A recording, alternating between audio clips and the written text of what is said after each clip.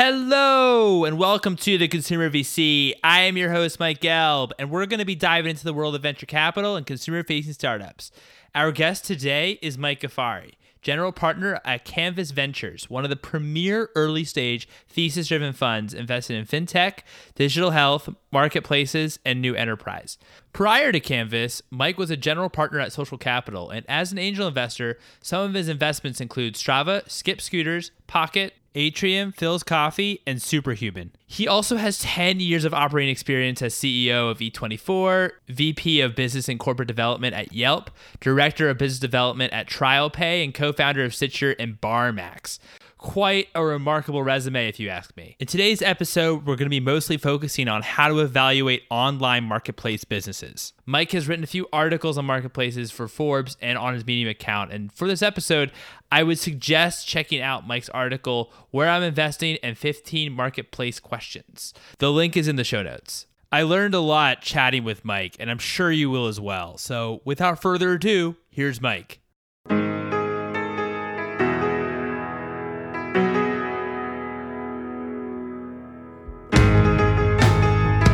Hey, Mike, thanks so much for coming on today. How are you doing? I'm doing great. How are you doing? Very well, thanks. Very well. So you've been the co-founder of Stitcher, the CEO of Eat24, and a successful angel investor, and now you're a GP at Canvas Ventures. So just take me a little bit inside your journey and what attracted you to working in startups, founding your own startup in the first place. Yeah, I got the startup itch very young. I first started hacking on computer games when I was about 12 or 13 years old and taught myself assembly language and programming then. So I've kind of had this fascination with technology and, software, computers, and apps in particular from a young age.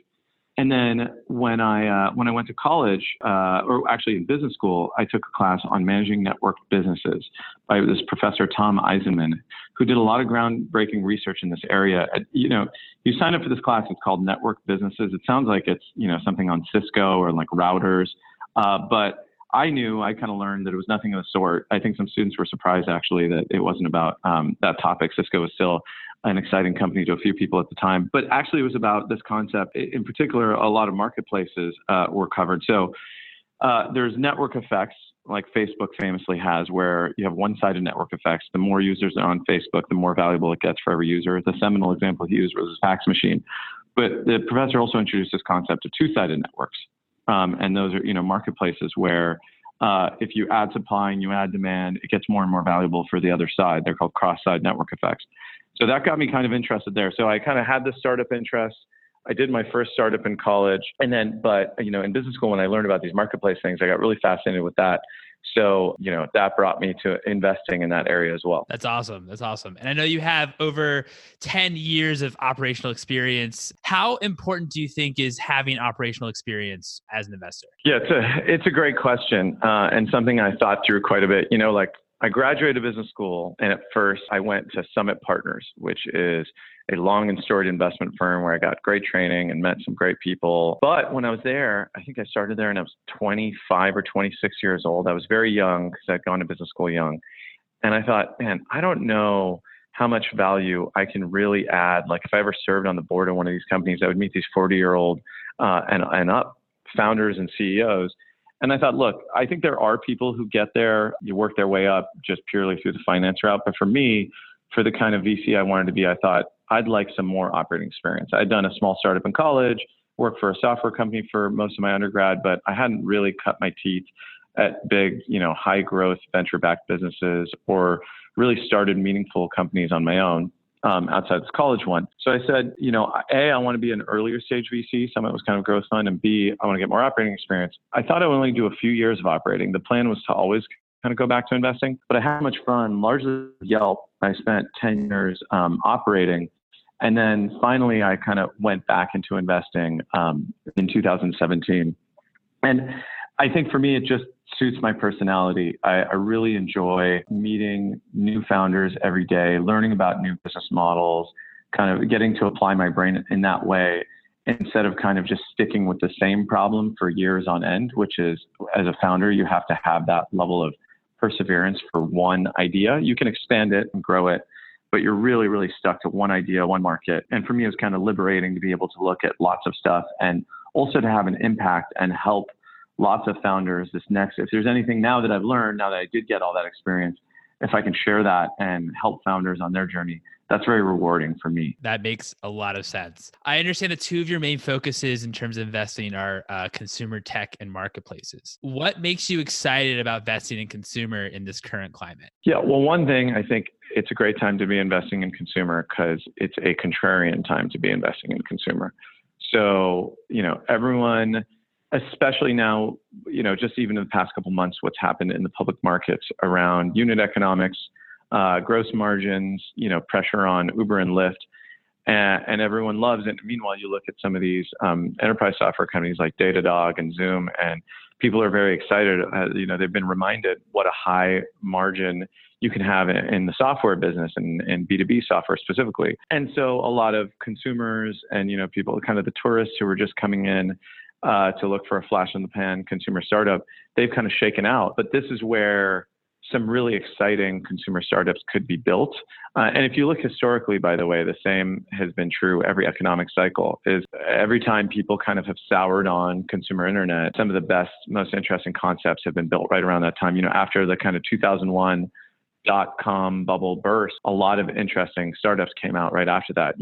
Yelp, which I'm very close to, that idea started in 2004, just a couple of years after that market meltdown. And then, LinkedIn, YouTube, several others followed, and then Facebook, of course. Even though counterintuitively, it's not a great time for some consumer software businesses in the public markets, it's actually, could be a better time than ever at the seed and Series A stage. Got it. Wow. Thank you. As you know, I wanted to focus our conversation on marketplaces since you've written a lot of material on the subject. So let's start off with, what is a marketplace?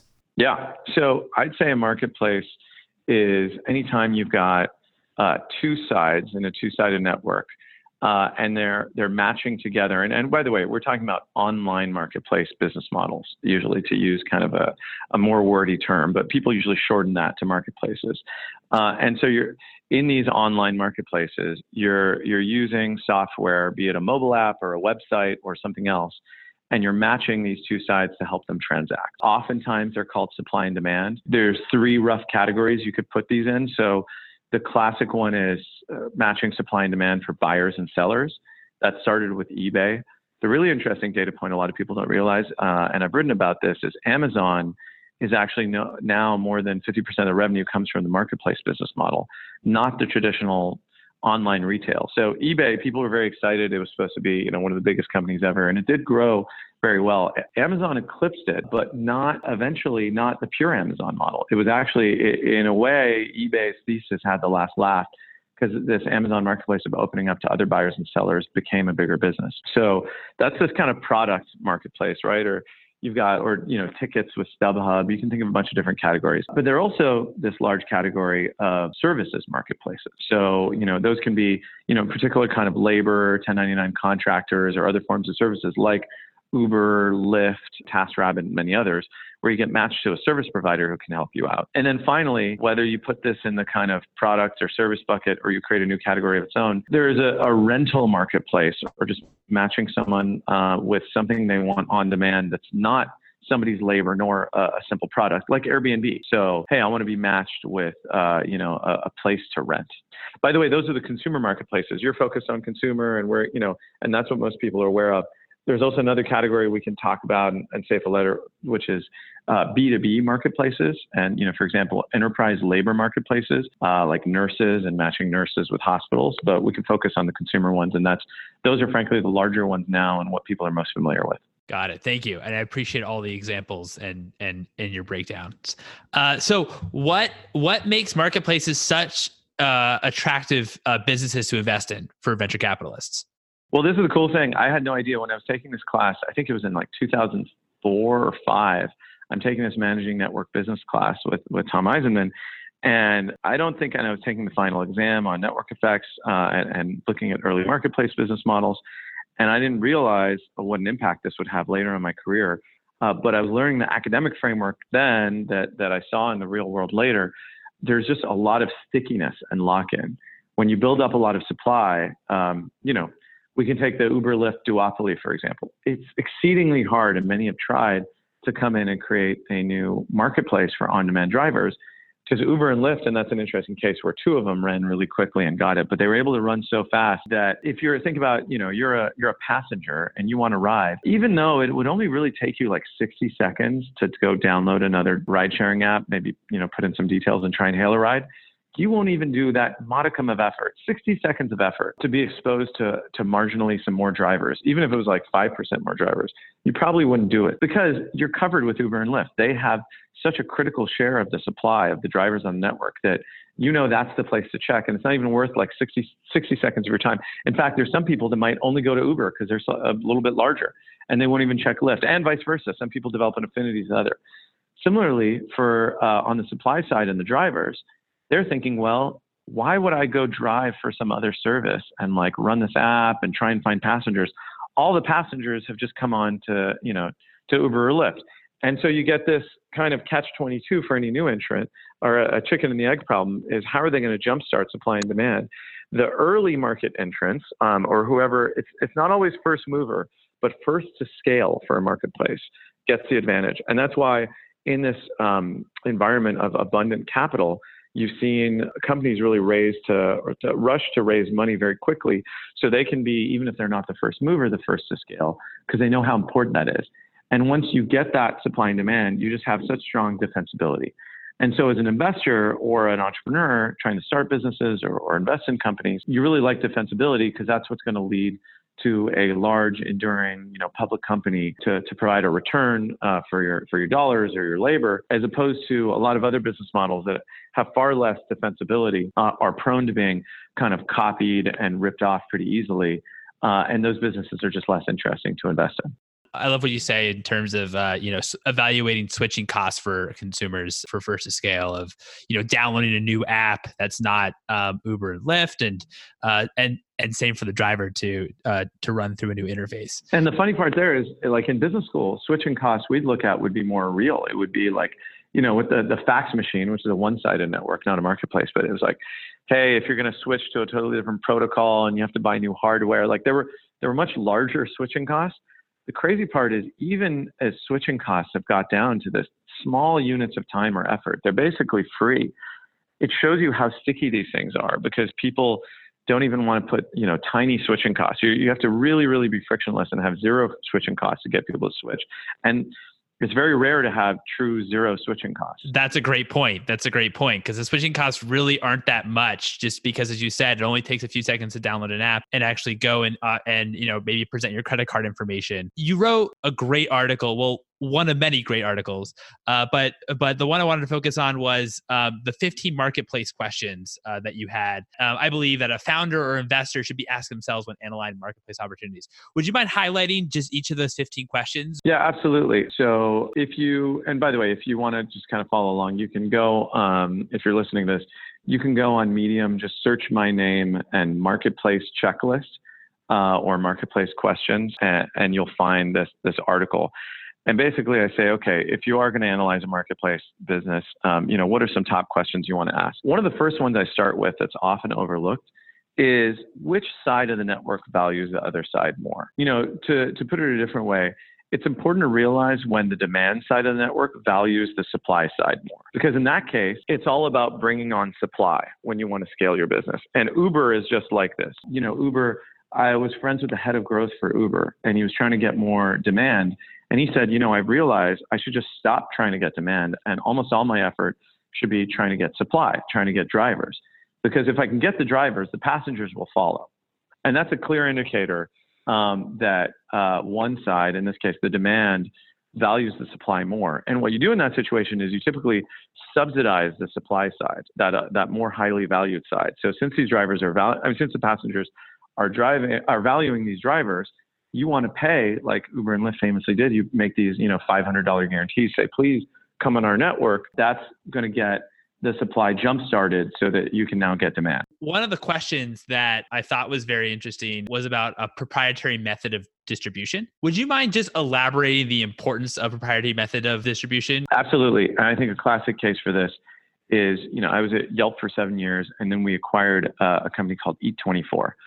And we met E24 when they were a tiny little company. I first got to know the founders. I think they were under 10 people in the team, under $1 million in gross transaction revenue. And then we partnered with them. We said, hey, we're going to launch a transaction platform at Yelp for a lot of marketplace startups, actually. These local on-demand marketplaces that wanted the ability to have their users transact right within the Yelp app. So with E24, a food delivery app, you could find a restaurant on Yelp, and without ever leaving the Yelp app, you could order food delivery powered by E24. E24 would go sign up the restaurants and the supply. Yelp had those users. So Yelp was this really interesting proprietary method for distribution. And the interesting thing is this tiny little company got on our platform, and pretty soon they became our largest platform partner, and Yelp became their number one new source of users. Over 30-40% of new users were coming directly from Yelp. That didn't even count all the indirect transactions they were getting, which were maybe a majority from Yelp. That drove down their blended cost of acquiring users significantly. If you're coming in the horse race in any consumer app, forget about marketplaces. I mean, including marketplaces, but any consumer app, and you're just having to pay the market rates on Facebook or Google to acquire users, you're going to get crushed. You need, by definition, when you're in front of the consumer, you need some kind of proprietary distribution model. We learned this at Stitcher, and we did it through partnership and other means, and we could talk about that later too. But it was exceedingly difficult. But E24, getting back to this story, they had it locked in with this Yelp thing.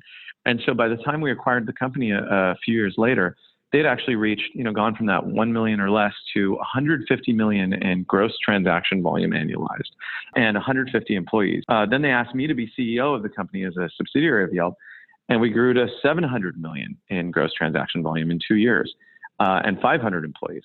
And again, this was all because we had this special distribution model. So, I can give you many other examples, but I think it's really, really critical that you find a way to get in front of your users, in some way that not everybody has. Now, one caveat with my checklist, I put this checklist out there. Not every business checks the box on every single question with flying colors. It's more like, for out of 15 questions, if you can do really well on 10 of those 15, that's really compelling. If you don't have good answers for, 12 out of the 15, that's when you start asking yourself, hey, do I have this particular marketplace figured out? But it's not like you're going to get 100%. Uber, for example, didn't at the get-go have an obvious, unique distribution model. They were just referring friends. They really harnessed the power of referrals, and that helped. I don't know how unique you would call that. Maybe it is. But part of it was they were just a better mousetrap, and there weren't a lot of alternatives, and people couldn't find taxis in key cities like San Francisco, and so they just jumped on it. So do you mind also just talking a little bit about cross-site and same-site network effects and the distinguishing the differences? Yeah. So the next question I asked is, how strong are cross-site network effects? And is there a metric that can measure that? How's that tracked over the last year? And there's also this concept of same-site network effects. Cross-site network effects are the supply and demand, where one side of the market, like the E24 restaurants valued the fact that users were coming on E24. And then the flip side is, the users value the restaurant. So that's a cross-site network. You add a new restaurant, the users are happy. Hey, more dining options. You add a new user and the restaurants are happy. Hey, more revenue, more eyeballs, more mouths to feed. That's cross-site. Same side is like this fax machine example I was giving. There's not a two-sided thing. It's just the more users have fax machines, the more valuable your fax machine is because you can fax more people. Now, that's an old example. A lot of founders today maybe have never even touched a fax machine. But Facebook is a really good example for this. Yeah. The more people that are on Facebook, the better the product is, right? There's more people to connect with. Now, there's all these interesting questions. So one question you want to ask yourself is how strong the same-side network effects are. Are there diminishing returns on it? For example, with Uber, at some point, you don't care about having too many drivers. On same-side network effects, like with Facebook, there could be, like diseconomies of scale, if you think about it from a user perspective, where you don't want actually your mom to be necessarily connected to you on Facebook, right? Or that aunt, that you don't always keep in touch with. Like some people get off the network and then they start getting more on Instagram or trying something else. And actually in a marketplace, you see this sometimes where the same side network effect could be negative actually. So for more drivers, I frequently will hear Uber drivers complaining that Uber let too many drivers on the network and they're hoping there are going to be some limits and there's some safeguards in place. So that's interesting to see how the same side might actually be a negative effect in a marketplace. Wow, that's really interesting. I never really thought about the negative same side network effects. What are maybe one or two questions for those that are interested in starting marketplaces? What are maybe one or two questions that you think that founders might have overlooked or haven't thought about? Yeah, so I'll give two. One is, there's all these obvious ones that you should ask yourself that I think most people have done, like what's the frequency of use for your demand and supply side? You can measure that in like transactions per month. What's the average transaction size for demand and supply? What's your take rate and what's a sustainable take rate over time? Does it get easier to acquire incremental supply and demand as the marketplace grows? That's a good sign. If not, if it's getting harder to acquire incremental supply and demand, you should ask yourself why that is. Should you focus on one or two geographies or categories to get started where you can get like a critical mass tipping point, strong network effect there and grow? So there's, do you have like an initial market winning strategy and then how do you scale? These are all like the basics. But two more nuanced things that I see a lot of founders miss. I'd say one is we talked about those cross-site network effects. Do you have a metric that can measure how that's tracking over time? For example, there's a company, Hubhouse, that I invested in, and they match people, their marketplace, to match renters, people who want to live in an apartment or a shared house. And they say, hey, instead of like in San Francisco, for example, a really expensive apartment, even if you split it 1, 2, or 3 ways, what if I could just go live in like a 5-bedroom house with 5 or 6 other people? A, it can be more economical, but B, more importantly, you can have the sense of community. So how would a business like that match its network effects when it's matching houses with people and renters? And one way you could do it is you say, well, when somebody moves because they need to switch their housing arrangement, and you measure their NPS, they're happy. It's not somebody who's unhappy, but it's somebody who's happy. But they just need to move. Maybe they change jobs from the East Bay within the Bay Area. They used to be working in, somewhere like Emeryville, and now they're going to go work in San Jose, way south. It's too far to drive, and they were living in the East Bay, so now they need to move down there. Do they stay in the Hubhouse network, and do they switch to another Hubhouse, or do they leave the Hubhouse network entirely?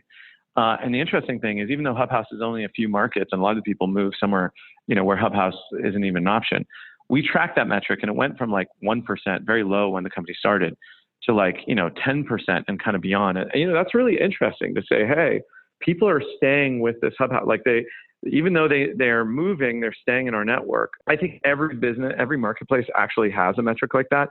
It's just unique to each, and they need to find it. Like, how do you measure the network effect? So that's one. Number two, which is kind of related and is also you could develop a metric for it, is how do you measure liquidity for your marketplace? And there's a lot that's been written on this. There's an article recently, if you do a search online for like marketplace liquidity, that I didn't write, but someone else did. And one simple metric, like if you think about eBay, it's okay, somebody posts something to sell. How quickly can that person actually get that transaction closed?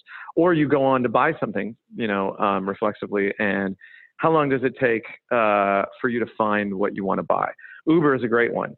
The minutes for you to arrive, that's the critical metric, right? That's a huge liquidity metric.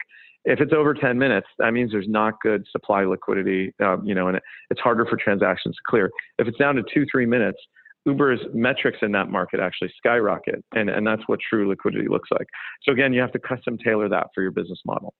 How do you think for marketplaces? How do you think about product market fit? Because of course you have to look on both sides, the supply side and the demand side. Yeah. So I'd say number one is that do you have this effective method for distribution, right? Ideally proprietary, and as I point out in this checklist, it's for each side of the network. So it's not enough to just say, hey, I can get a bunch of demand, like I can get a bunch of users onto my app. Can you actually get supply and both sides of the network? I think that's key. If you can do it in a repeatable way, both organically and maybe through some paid channels as well, but you show that it's at a reasonable cost and you can show the lifetime value of these users on both sides.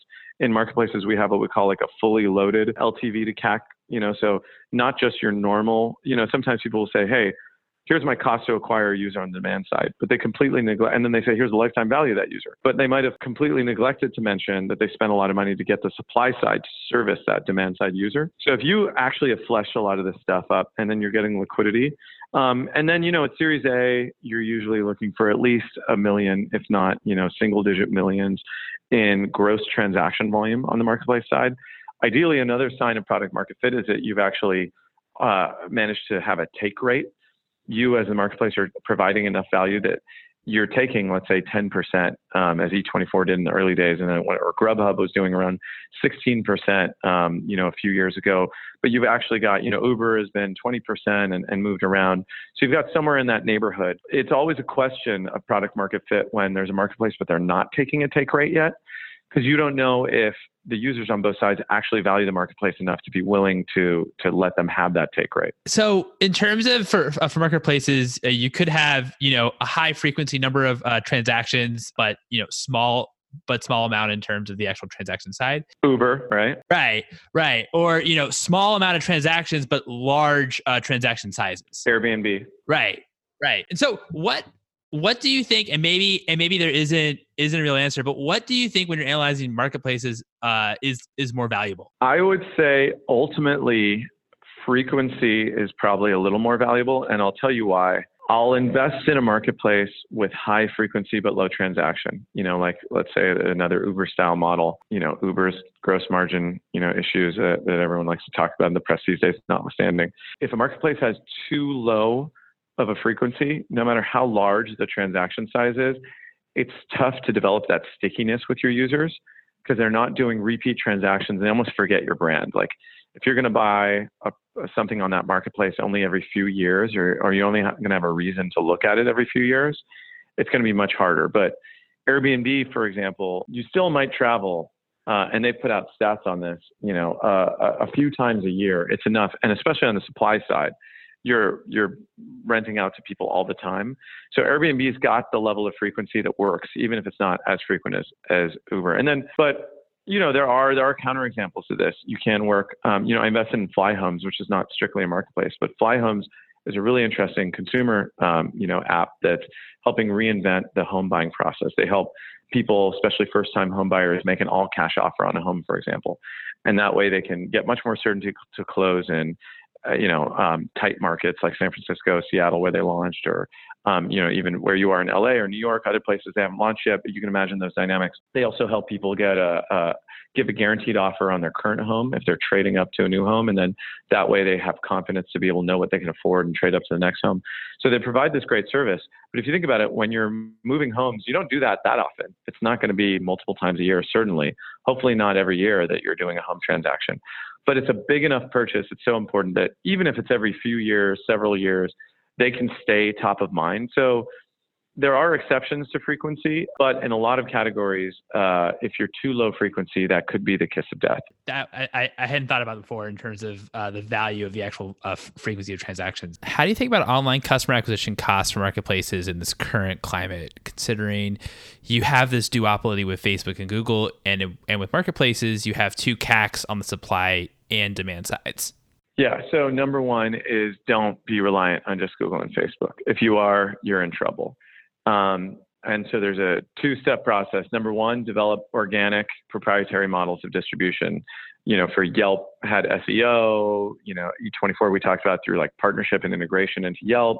So it could be BD, it could be other kinds of organic things, partner marketing, a dedicated user base and email list. There's many ideas that you can come up with on the organic side, but that's really important. And the more proprietary, the better. And then number two is experiment with other paid channels. Don't just stick, and I help a lot of founders with this. Don't just stick with Google and Facebook. E24 published a great article on the kind of breakup with Facebook when Facebook rates were getting too high, and it got a lot of press attention. And we still came back eventually to experimenting there. But it was there's all kinds of offline marketing and other channels that are getting more and more measurable every day.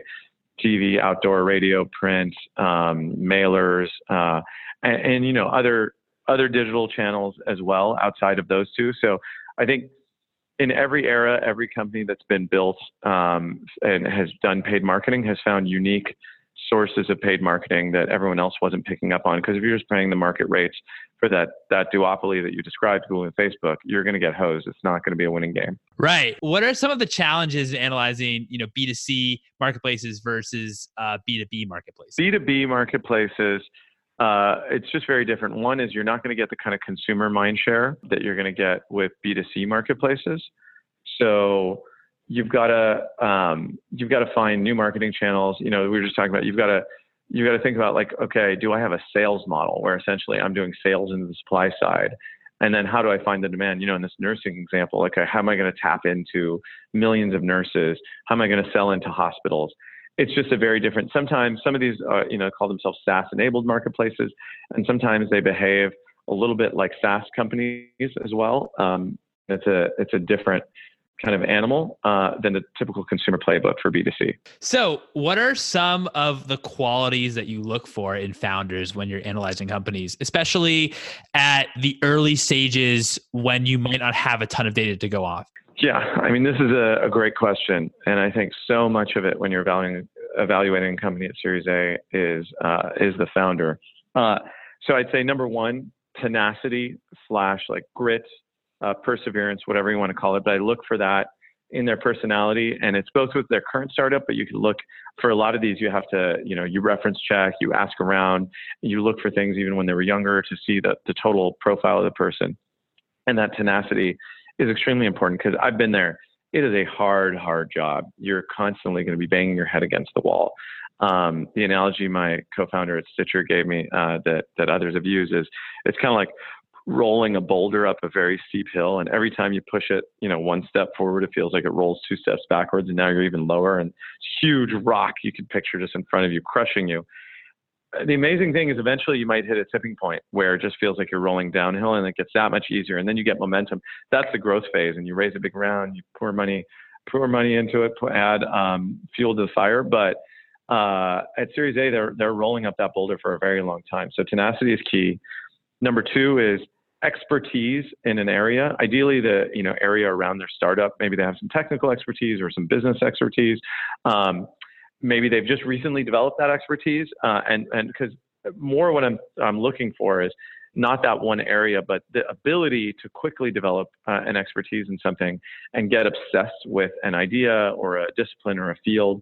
And so you can also, if they're new to the startup they're doing, you can look at again through the rest of their history before you find the founder. Ask them what else they've become obsessed with and thrown themselves into, and if they have this tendency to be a self-learner, that's very critical. Number three is just signs of an outlier. I mean, I'm a repeat founder. Founders, myself included, like we're weird people. You're not your normal people. If founders were normal people, we'd have a lot more founders and a lot less like employees. There's a reason a tiny fraction of the population are founders, and successful founders, are even less. And so you're looking for a spiky personality that's all, I've seen founders who almost seem like they're purposely trying to be quirky. That's not what I'm saying. But you do look at the person's whole life story and you say, does this person seem like an outlier in some way? It's not always, test scores and raw intelligence. That's like one path that some people have, but, or, being a prodigy or something like that. But there's other signs that the person just stands out and they're not the norm. They think differently. They think outside the lines, hopefully, ethically and legally, but they think outside the lines of current accepted norms. Yeah, I think those are some great points. What are some consumer trends or opportunities that you're excited about? I'd say two big ones. One, just, as is obvious from the rest of the talk, is the next generation of big on-demand consumer marketplaces. So you might call that marketplaces 3.0. Like I said, I think these could be hiding in plain sight right under, and everyone's kind of focused on B2B more. And by the way, I'm also very interested in these B2B marketplaces. We're seeing this explosion in labor marketplaces, but marketplaces 3.0, if 1.0 was eBay, 2.0 was, Uber, Airbnb, Lyft, and that cohort. I think there's going to be a 3.0, whether that comes from a platform shift, which is not obvious what the next big platform shift, there was desktop web, there was mobile. It's not obvious the next platform shift yet. So it might be another trigger. But I think that's really interesting. And then number two, where I've been spending a lot of time with my Fly Homes Series B investment, and then before that, Hub House investment, Cloud Kitchens that we invested in, social capital, real estate related software and technology. Some people call it prop tech, but I think there's a lot of interesting consumer stuff you see now. There's going to be kind of an explosion. It's such a very, very large and inefficient market, such a huge asset class. And I think we're just scratching the surface of, Zillow and Trulia, Redfin were the kind of early wave, and now you've seen a bunch of new models, but I think there's many more to come. That's awesome. What's something that you would change when it came to venture capital? the speed and the kind of a transparency around process and how it works. I feel like so much of this is so opaque to entrepreneurs. They go and they email, they'll get ghosted by their VC, right? And they don't know what happened and they don't know why, and founders will consistently say that a quick no is so much better than like a slow, drawn out, who knows, maybe. And yet it's as if some investors are really making it hard for founders. They want to make them jump through hoops and I think sometimes they might not realize. I think having been on the other side and having been a founder myself, and having been, strung along before, I understand how valuable a quick answer is and quick feedback and, iterating with folks. So of course I'll get burned. I'm sure a founder who I haven't been, 1 week, maybe I was sick or something, and they'll say, hey, you didn't move as fast as you could have with me. We can't always be lightning fast, but I do think the industry is still way behind where it needs to be in terms of accountability and the pace. No, that makes a lot of sense. And just a bit of a follow-up question to that. When a venture capital fund tells a founder, we love you as a founder, we love the product you're building. However, we need a lead investor in order to invest. What should be the founder's reaction to that? Well, so I think we have to break this down into like seed stage and then like series A, B stage. Generally at series A or B, you should only be speaking with investors for the most part who could lead your round. You probably shouldn't even waste your time with them. So if, that should just be a qualifying question before you even get an intro to the investor is like, do they lead rounds? And typically they'll take board seats. If the answer is no, you can talk to those folks later to fill out your round. And oftentimes you might talk to like friends of your Series A if you want to, but it's a waste of time because there's so many. I mean, that's what we as Series A investors typically are in the business of. There is a kind of a Series A crunch right now because there's been an explosion of seed capital, an explosion of growth capital. But in the middle of Series A and B, there hasn't been as large of a growth relative to those two other stages. But you should be looking for firms like us and partners like me who'll make that investment, take that board seat. At the seed stage, I will say it's a little bit different because there are these what are called party rounds where there's no real lead. It's beyond the scope of our conversation today, getting the whole debate of like pros and cons of these party rounds. But maybe, there's some investors asking that where it's a fair question. Some people will advise you that, hey, if an investor asks you who else is in, you shouldn't talk to that kind of investor. And some investors pride themselves on like being able to say yes in the first meeting. Again, at Series A, it is less relevant because they should be doing independent work.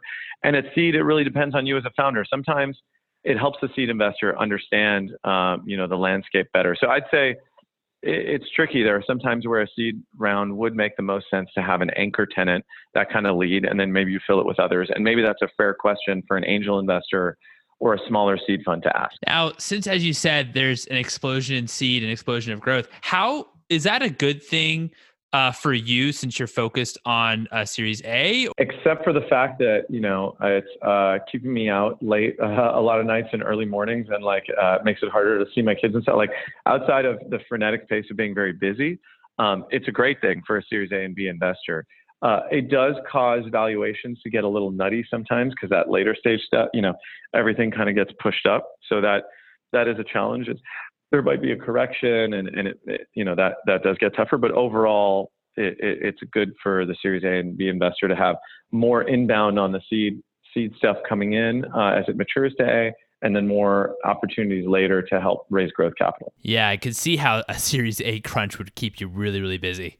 What's one of your favorite books that has impacted you both professionally and personally? Yeah, so I'll give two. It's easy. One is Give and Take by Adam Grant, about being a giver and how you can still be successful. You can give without giving everything and getting taken advantage of.